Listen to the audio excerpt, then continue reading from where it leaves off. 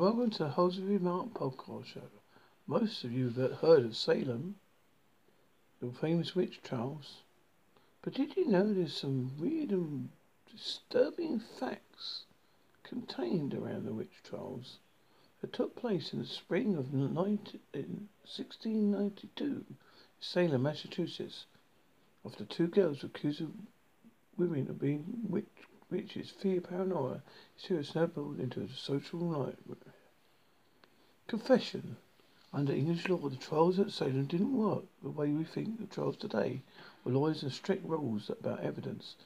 After these trials, be heavily weighed against the accused, and such many saw the writings on the wall and confess. Surprisingly, there were those who confessed to witchcraft were executed, but the ones that refused were smallpox. Right before the witches' trials took place, a smallpox epidemic spread through the town of Salem.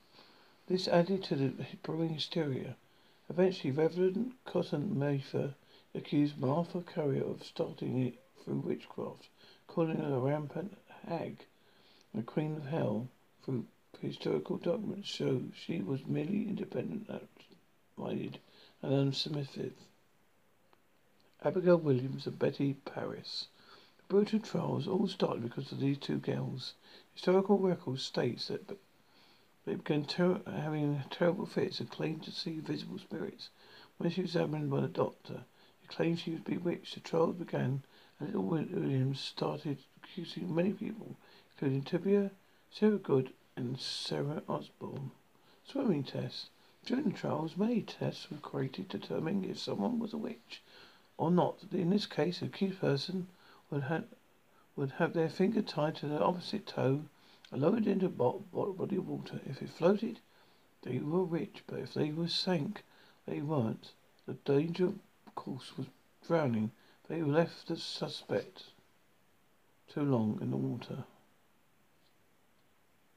Witch cakes. Another test involved creating a basic cake made out of rye flour and a cursed person's urine. They fed the cake to a dog, and if the dog showed the same symptoms, then witchcraft was proven. At that point, the dog would reveal the witch. Why a dog? Apparently, they believed dogs so that were close association with the devil.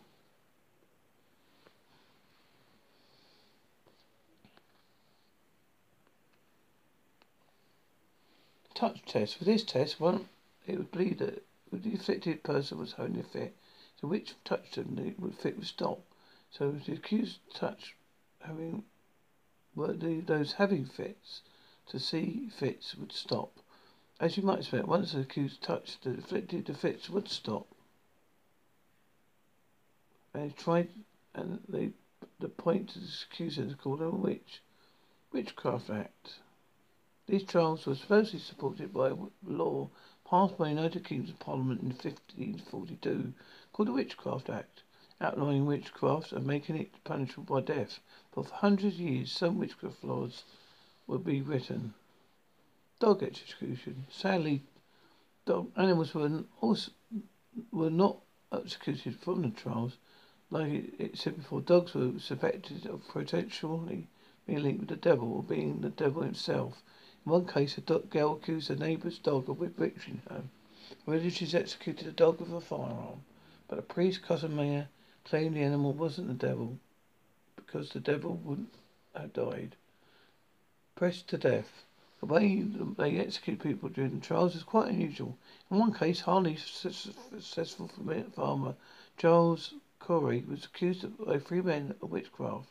When convicted, the witches put him in his back, placed a wooden board on him, and gently placed heavy stones on him, crushing him to death.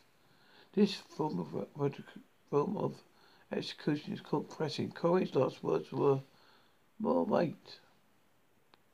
Torture. Torture confession was a common practice during the trials. Usually it would lead to bizarre and fanatical confessions. In one case, while a slave called Tibia was being severely beaten, she cried out, "The devil came to me and bid me to serve him." Afterwards, she talked about black dogs, red cats, yellow birds, plus a white-haired man. that made her sign the devil's book.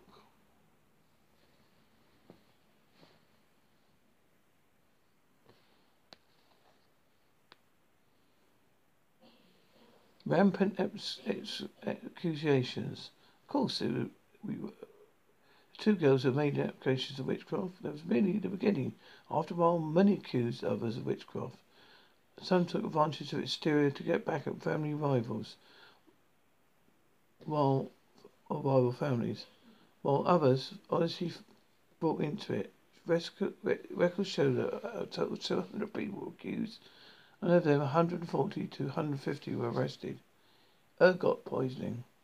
One theory that caused the Salem witch trials is that many of the village suffered from ergot poisoning. Ergot is a fungus that affects vine grain in the warm and damp springs and summers. Something very common in Salem. The symptoms of poisoning is familiar, so similar to those what described, including spasms, fits, hallucinations, delusions, and vomiting. Land and homes removed. While torture and execution was certainly two of the scariest parts of the Salem witch trials, another act was just as terrifying for people. Land removal. Many of the accused were landowners. In some cases, rather than killing them, the local government had taken away their land in a heavily aggregated society that made land essential trust, thus into extreme poverty. Door-to-door witch hunters.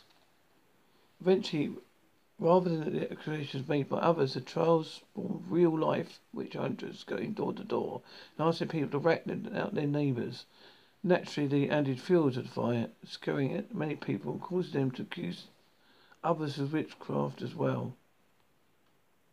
A common source of evidence against the accused was the devil's mask. It believed the devil would make a pact with a witch by leaving a mark on his skin. Only some others believed that these would be lesions from a disease or a birthmark. Devil's mark, that's it, sorry, not mask. Mass hysteria. Back then, it's doubtful many villagers in Stoneham understood what was really happening. They were suffering from mass hysteria, a social and psychological problem common in malnutrition, poor and stressed environments. Sadly, the hysteria in Stoneham only snowballed and lasted for a little while rather than fizzing out after some time, resulting in many casualties. Martha Corey. Not everyone brought into the validity of the trials. For example, this woman often spoke up against the examinations and tried to convince others to stop going to them. Unfortunately for her, this put a target on her back and made a point of her being as a witch, thinking she was obstructing the trials. Odd enough, when she stood at trial for being a witch, even her husband testified against her. Who was her husband? Charles Corey, the man who later also accused of being a witch and pressed to death. Governor's wife. Governor Salem left the trials continue for a full year till he caught wind that his own wife was accused of being a witch. After that, he put a swift end to the trials. Gallows Hills and Burials. This place, many of the accused were hung and executed in a place called Gallows Hill. For years, many speculated its location. It wasn't confirmed as Proctor's Ledge until 2016. However, more and more mysteriously, no one knows where many of those accused were buried, since they wasn't allowed a Christian burial. George Jacobs. Accuracy, another form of evidence brought forward by accusers, was spectral evidence. That's right, a testimony of people claiming witches appeared to them in the spirit of ghost form. In Jacob's case, all the witnesses claimed that he appeared to them as a ghost and beat them with a cane. Another story claimed Jacobs led a man to the water and tried to drown him there. Despite no concrete evidence, Jacobs was found guilty and executed.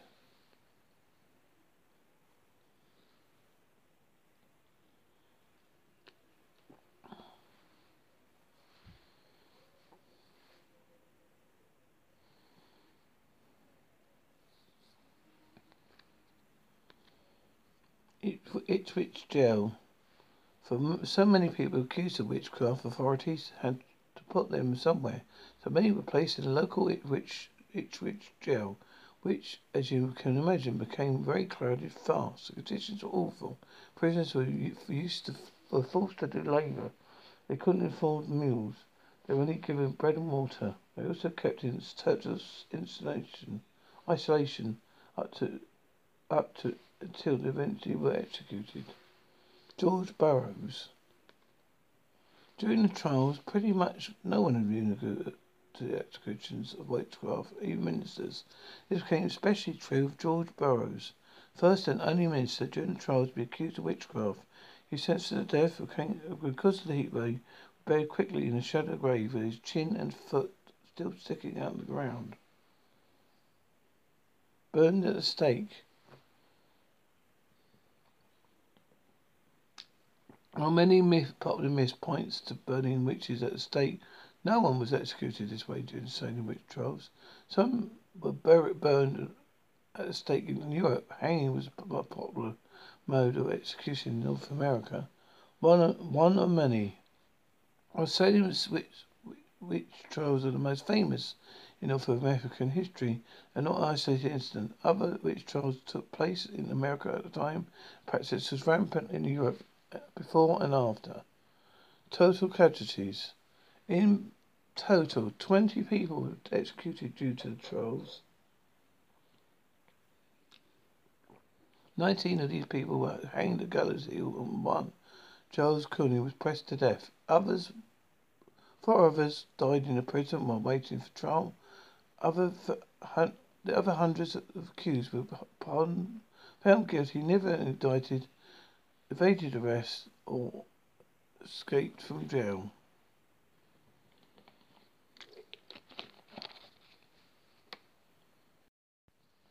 Hi, this is Jose Mark Podcast Show. If you, like me, are a fan of the weird and wonderful world that we live in, I found something that may interest you. Strange military encounters with the jinn. What are the jinn? Well, they are mythical creatures that are able to put the genies of the Aladdin stories. But these genies may not be as friendly as you think they are.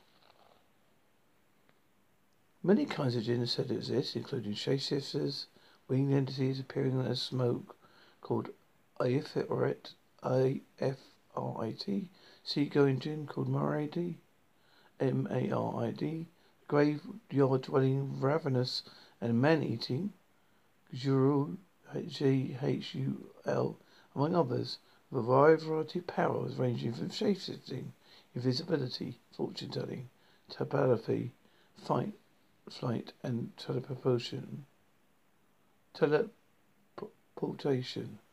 all the way up to wish-granting powers, often associated with the Western version of the genie.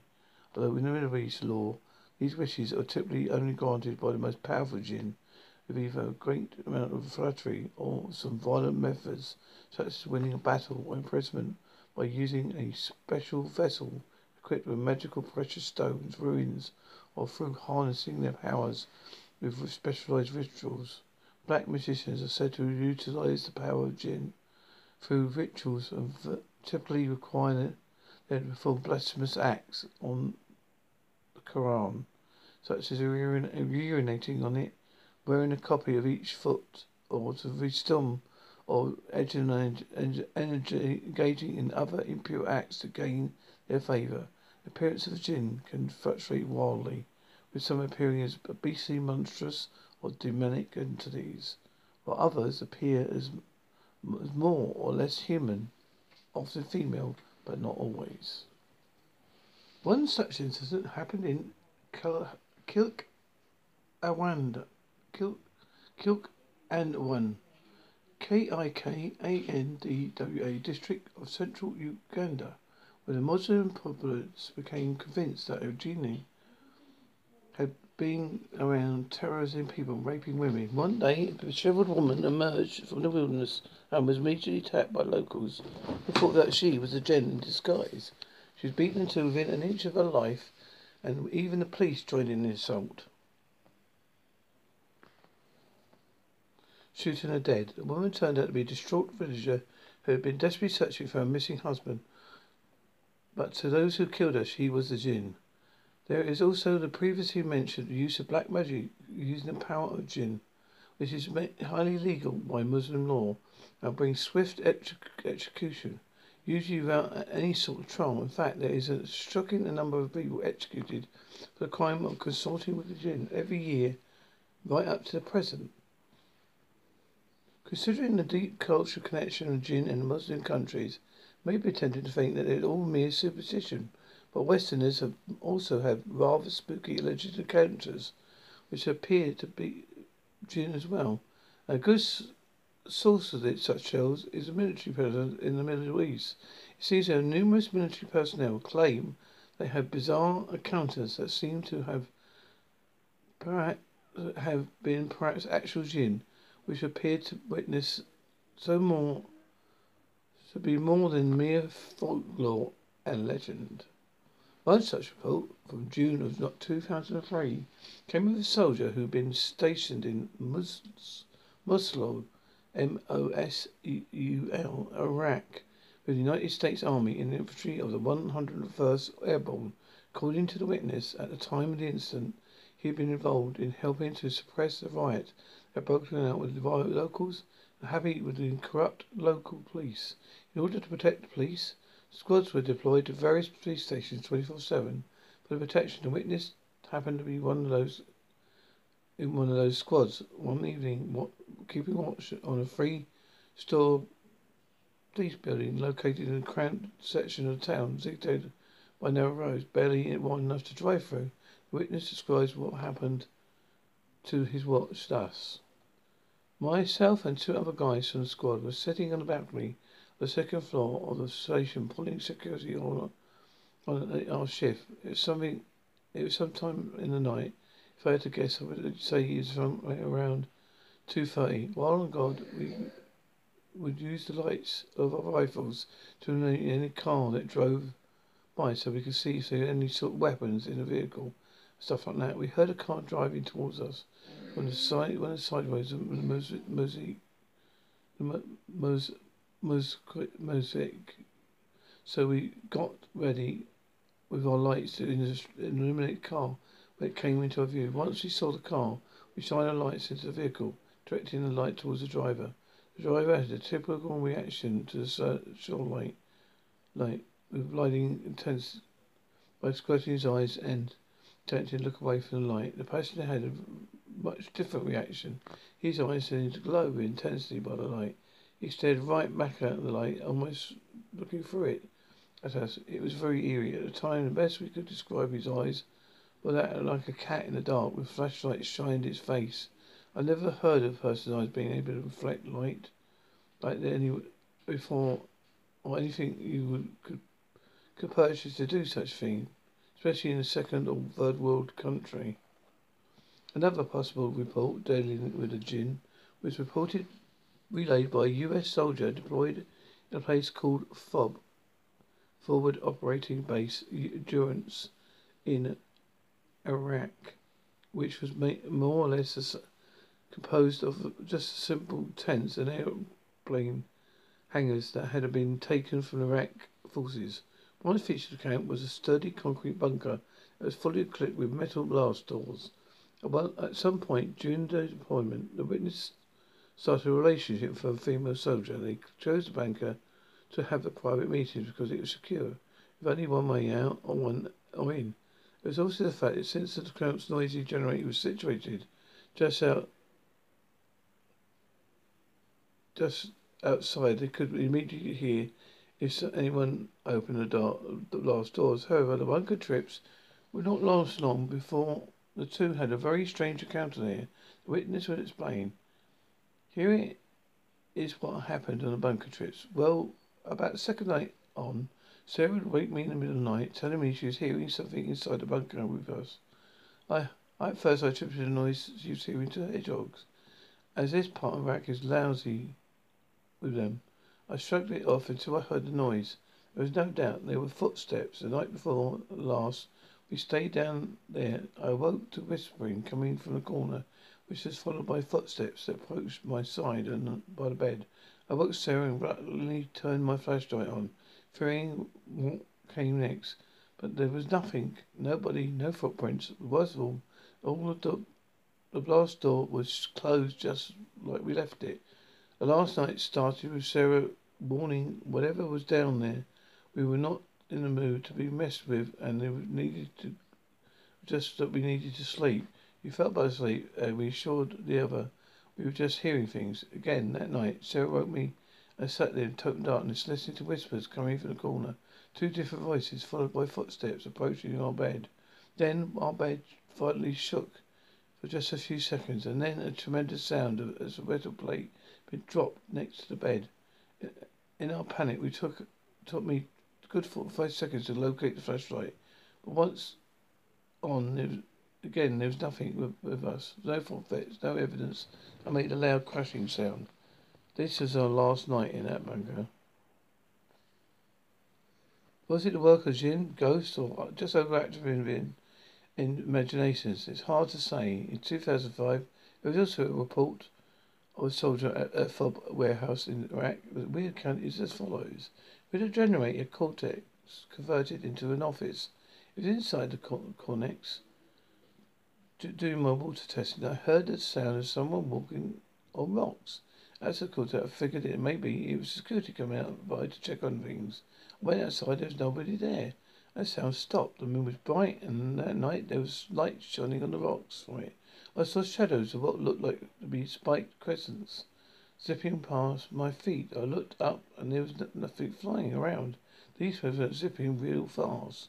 Later, I drove back to my LSDA to get something. While I was backing up to park, someone started banging on the truck. I stopped immediately, thinking I had hit someone. I got out and looked. No one was there. This was 4 a.m. I went to the big bag farm to take more samples and do a general check-up for water leaks. Between the first outmost bag and the head hose, there appeared a small light dancing around. I walked around the area and then it stopped. When the new European site was completed, it was accustomed to get there for breakfast to start the generator, get the AC or heater working in the lab office, and set up a clapboard of the distribution point before walking across the road to the DFAC for breakfast. As I left the office to go, I walked past the Europo complex and I saw a man in a white t-shirt sitting on his heels, leaned up against the cortex. I started to go and went to see who it was and what he needed, but then I looked away and back again. He was gone, nowhere in sight.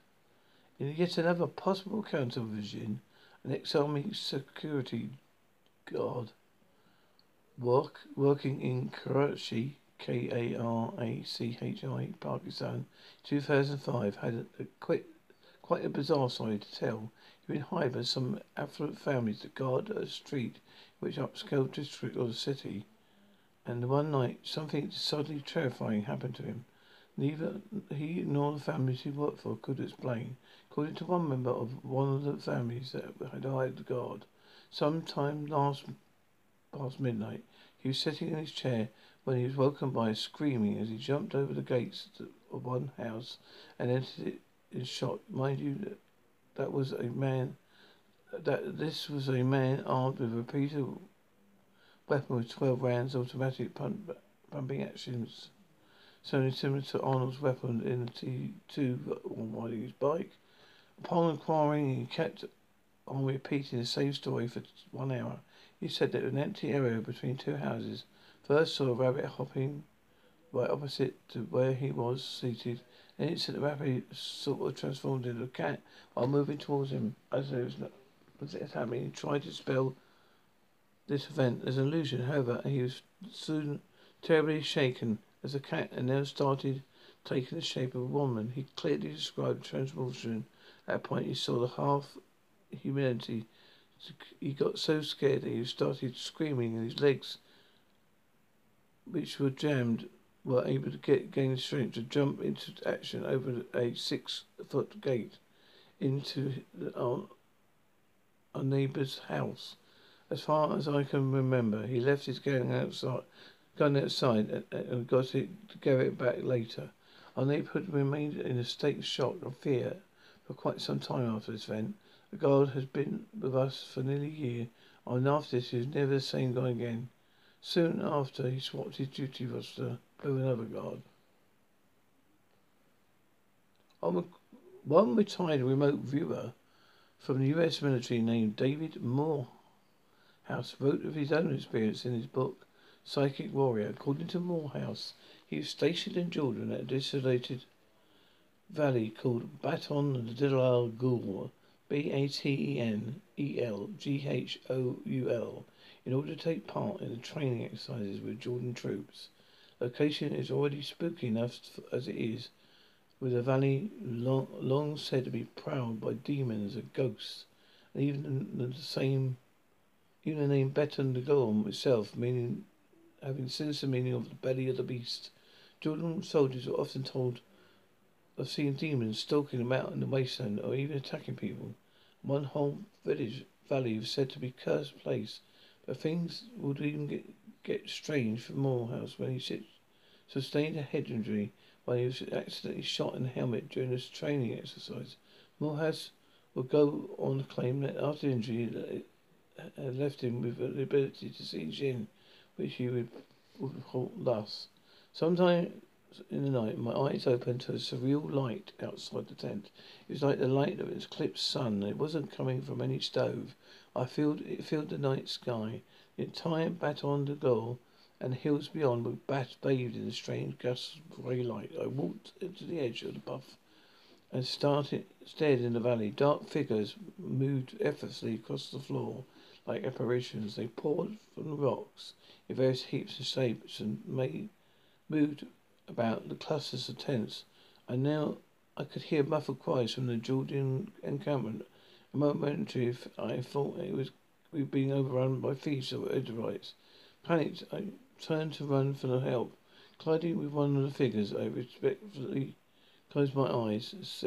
I didn't collide, I walked right through it. Turning around, I watched the figure disappear over the edge of the bluff.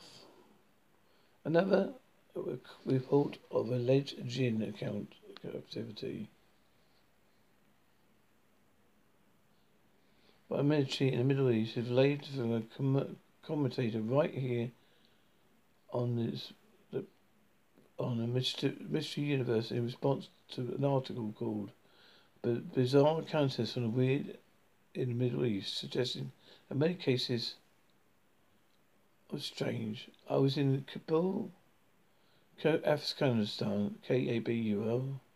On my fourth tour in the Middle East at the time, I was a platoon sergeant of a PSD unit stationed at ISAF HQ. The day that there was intel that the insurgents were looking to target vehicles on normal routes.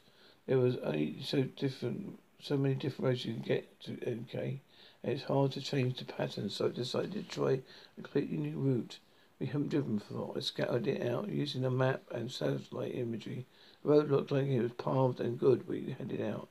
As we started down this new road, we saw it was dirt and not made. We got stuck in the middle of mud right in this tall wall started. Later, I found out that the old British seminary was on the other side. I get out to the vehicle and I was knee deep in mud and that was not from dirt but human waste and trash. Took us over an hour to self-destruct from the mud. Worst part was I had to toss out my favourite pair of boots. Now I would toss that up to bad luck and coincidence. Around the same time, I was having some strange stuff going on. I had a room that I could lock, and no one else could get in it. And I would not put something like vehicle keys on other important items on my bed, leave and lock my room, only to come back and they would be missing. I would start searching everywhere for the item and could not find it. I would leave again, and when I came back, it would be in the exact spot where I originally left them. This happened on several occasions. Later, I was reading on a couple of books on Jin Legends of the Fire Spirits. Another one I can't remember the name. My experience is lined up with their momentous opera. They like playing pranks and taking things from people that are strong attraction and appear near human waste. Are Jin real? Are the actual entities that are described in Muslim law or something else? Whatever the answer may be, the mysterious beings remain firmly entrenched within the cultures and traditions of these countries and are very real to many of those who live there. It seems very curious that these are merely constructs of a superstition, a religious beliefs that could be seen by foreigners who do not share this history steeped in many such myths. What is going on here, whether the jinn are real or not, just such cases present a curious clash between East and West, and a beautiful, bizarre peek into what happens when we confront the powerful paranormal beliefs more of a faraway land. Indeed, perhaps we can face to face with things beyond our culture and our understanding. Hi, welcome to the Holds With You Mark show. What would it have been like if you had to witness a brief history of medieval magic? Well, would you ever want to get rid of an unwanted husband, coat yourself in honey, roll naked in grey, cook up some deadly bread with flour milled from a mixture, want to increase the amount of supplies in your barn, leave out child-sized shoes and bows and arrows for the satyrs and goblins to play with? If you're lucky, they might steal them. Some of your neighbours' goods for you in return. The unusual charms and magic tips are featured in many books. Sound suspiciously like magic. But alongside the weird and wonderful spells and superstitions, medieval magic paints a picture of people actually more enlightened than their related succeeders. So, what was medieval really like? The season of which?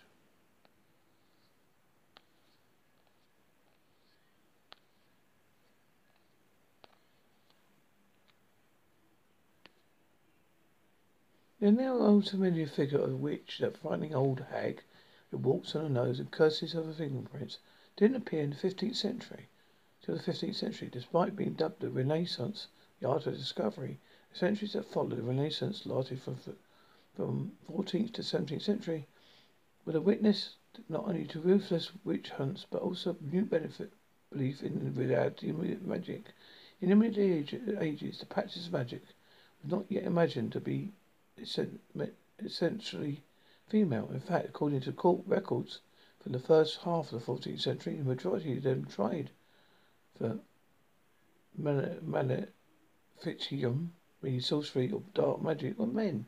This was because the most troubling form of magic, necromancy, required not only skill, learning, and preparation, but above all, education, which is less readily available to women.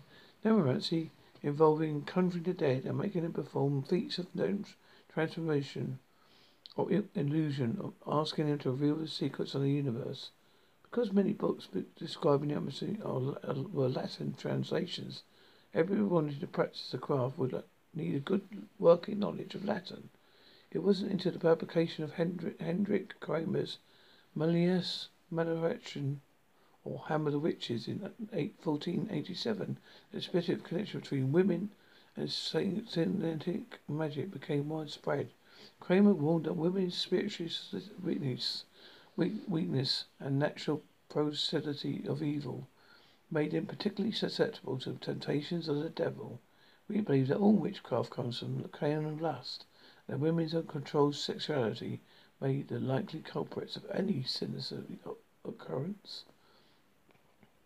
Black Sabbath. Hand in hand, this increased emphasis on women came a shift in perception of magic.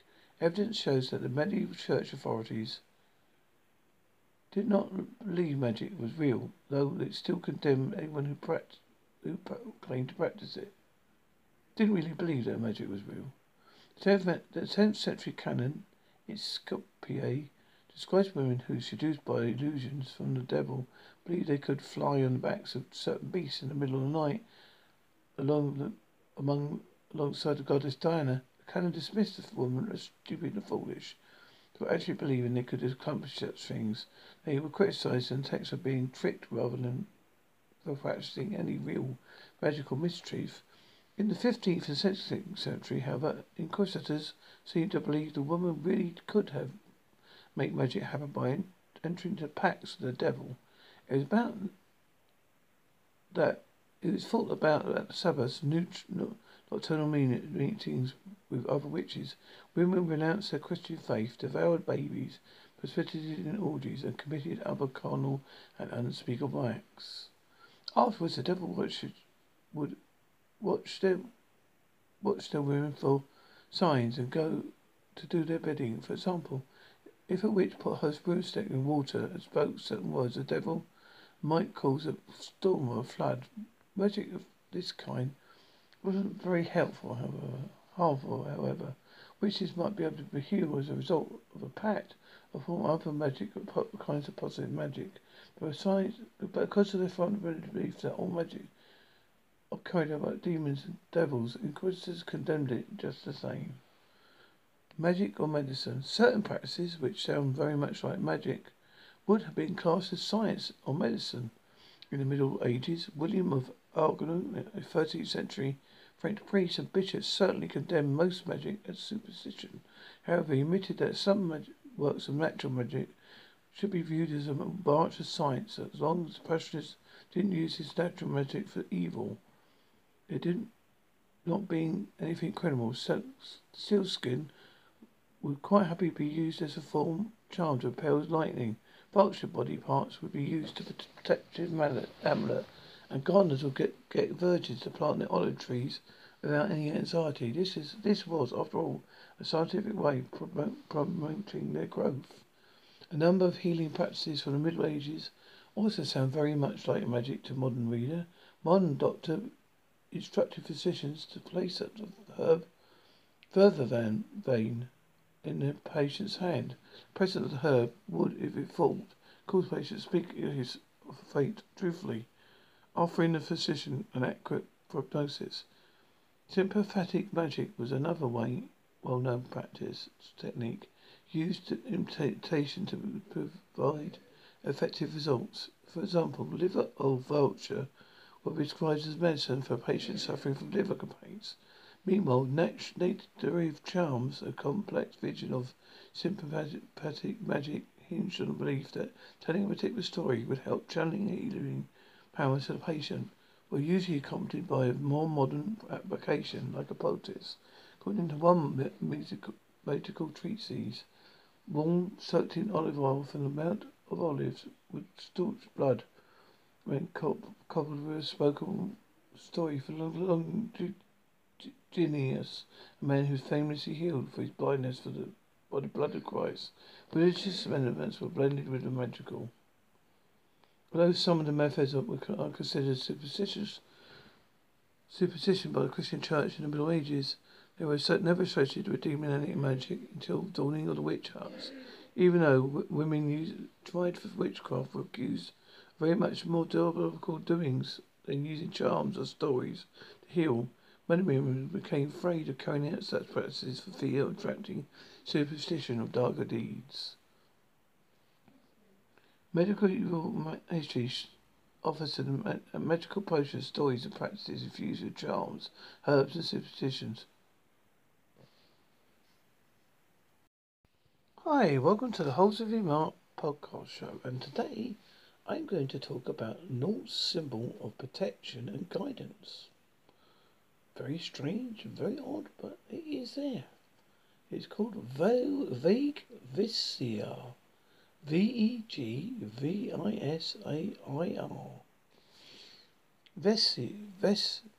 Vegvisir is among the oldest and sacred of Norse symbols.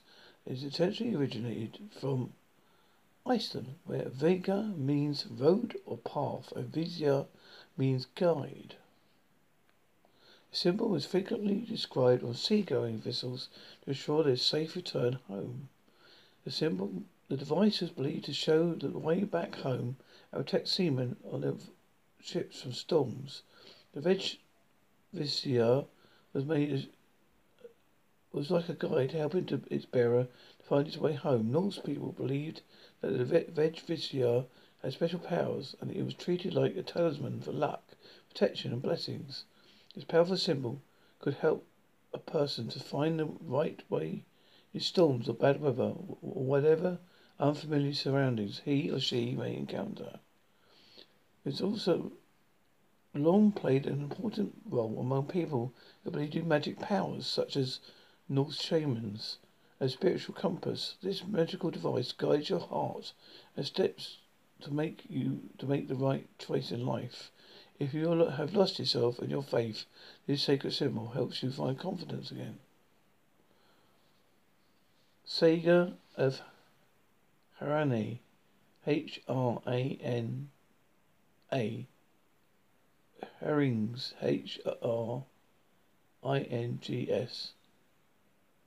Henringa Saga Circle, which is one of the sagas of the Icelanders, existing only in manuscripts dated back to 1887 to 1888, mentions the Vegvisja.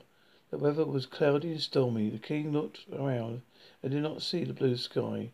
Then the king took the Vegvisja in his hands and saw where the sun appeared on the stone. The symbol appears in the Icelandic Book of Magic, or Grimoire, known as Glud or Urabok, Galdrabok, published around 1600 AD. Also in 1860, a Huld manuscript, HULD, Gurel Fusion, GEIRVIGFUSSON, mentions of this Vegvisja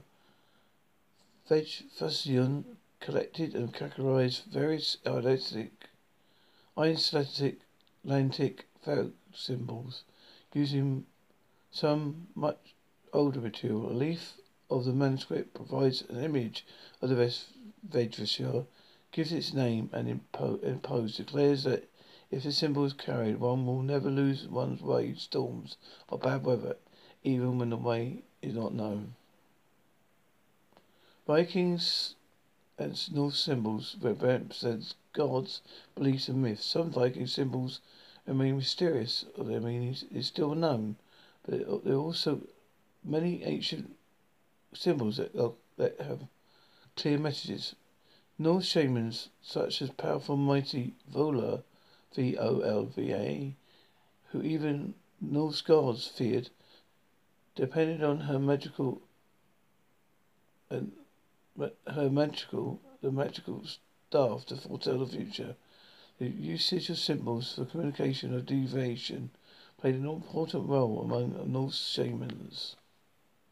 Some suggest that this Vegvisja was created by the Asatru, ASATRU, people believe in ancient dramatic spirits and the gods, but this statement is false. Asatru is a New Age movement, and Vegvisja is a very old symbol used in ancient times. The true power of the Vegvisja is hidden in each of its 8 staves that offer different kind of protection against many kinds of obstacles that might cause one to lose one's way. The Vegvisja is a unique, mysterious Norse symbol of unknown age. It is a powerful ancestral spiritual symbol that survived to this day. Tattoos and amulets made in the image of this Vegvisja are common in modern days.